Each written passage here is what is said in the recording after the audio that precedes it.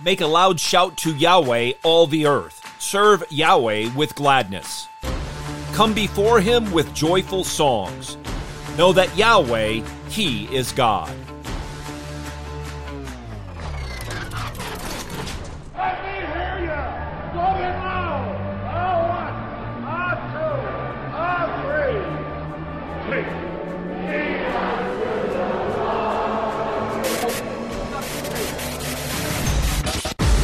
Welcome to In the Bullpen, Up and Ready, a ministry of developing contenders.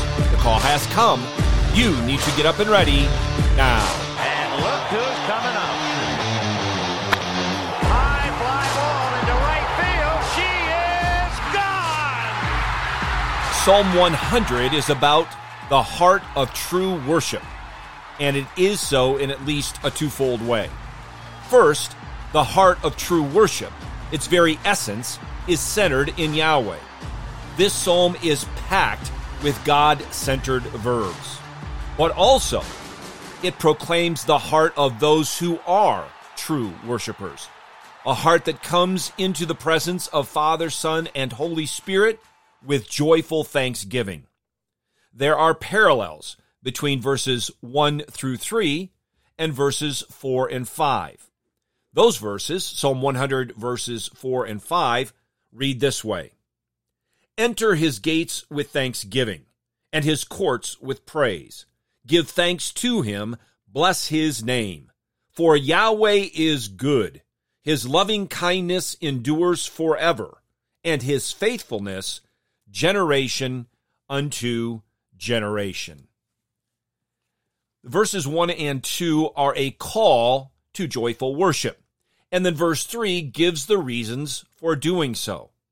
Then we have in verse 4, our text, that call restated, and then in verse 5, even more reasons. We see a call to worship, and we see the motives of worship. We have in this psalm and in our text the manner of praise and the motives of praise.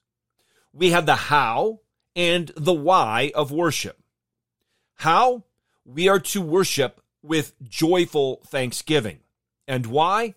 Because our good shepherd, who has loved us with an everlasting love, is immutably faithful to us in that covenant love. This psalm could be labeled a psalm of thanksgiving. We are called to give thankful praise for divine benefits received. We are to enter, and we are able to enter his gates with thanksgiving and his courts with praise, able to give Yahweh thanks and bless his name because we know that he is good, that the loving kindness of Father, Son, and Holy Spirit endures forever. We know his faithfulness is to all generations. And we know all this because the Lord has revealed it in the past, is actively doing it in the present, and promises the complete fulfillment of it in the future. We know these things because we have been united to Christ by faith. Jesus, who is the same yesterday, today, and forever. Barnabas said it well. Therefore, we ought to give most fervent thanks to the Lord for making known to us the past, for giving us light about the present, and for not leaving us without discernment of the future. If we are lacking in joy, we are lacking in thanksgiving.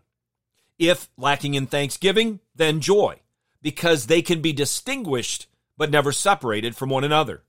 And always accompanying thanksgiving and joy is unceasing prayer.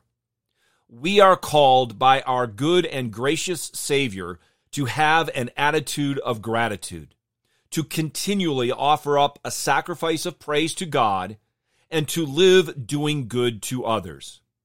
For we are told, with such sacrifices, God is pleased. Get your eyes up, fixed on Jesus, the author and perfecter of faith, and be ready to deny yourself, take up your cross, and follow him.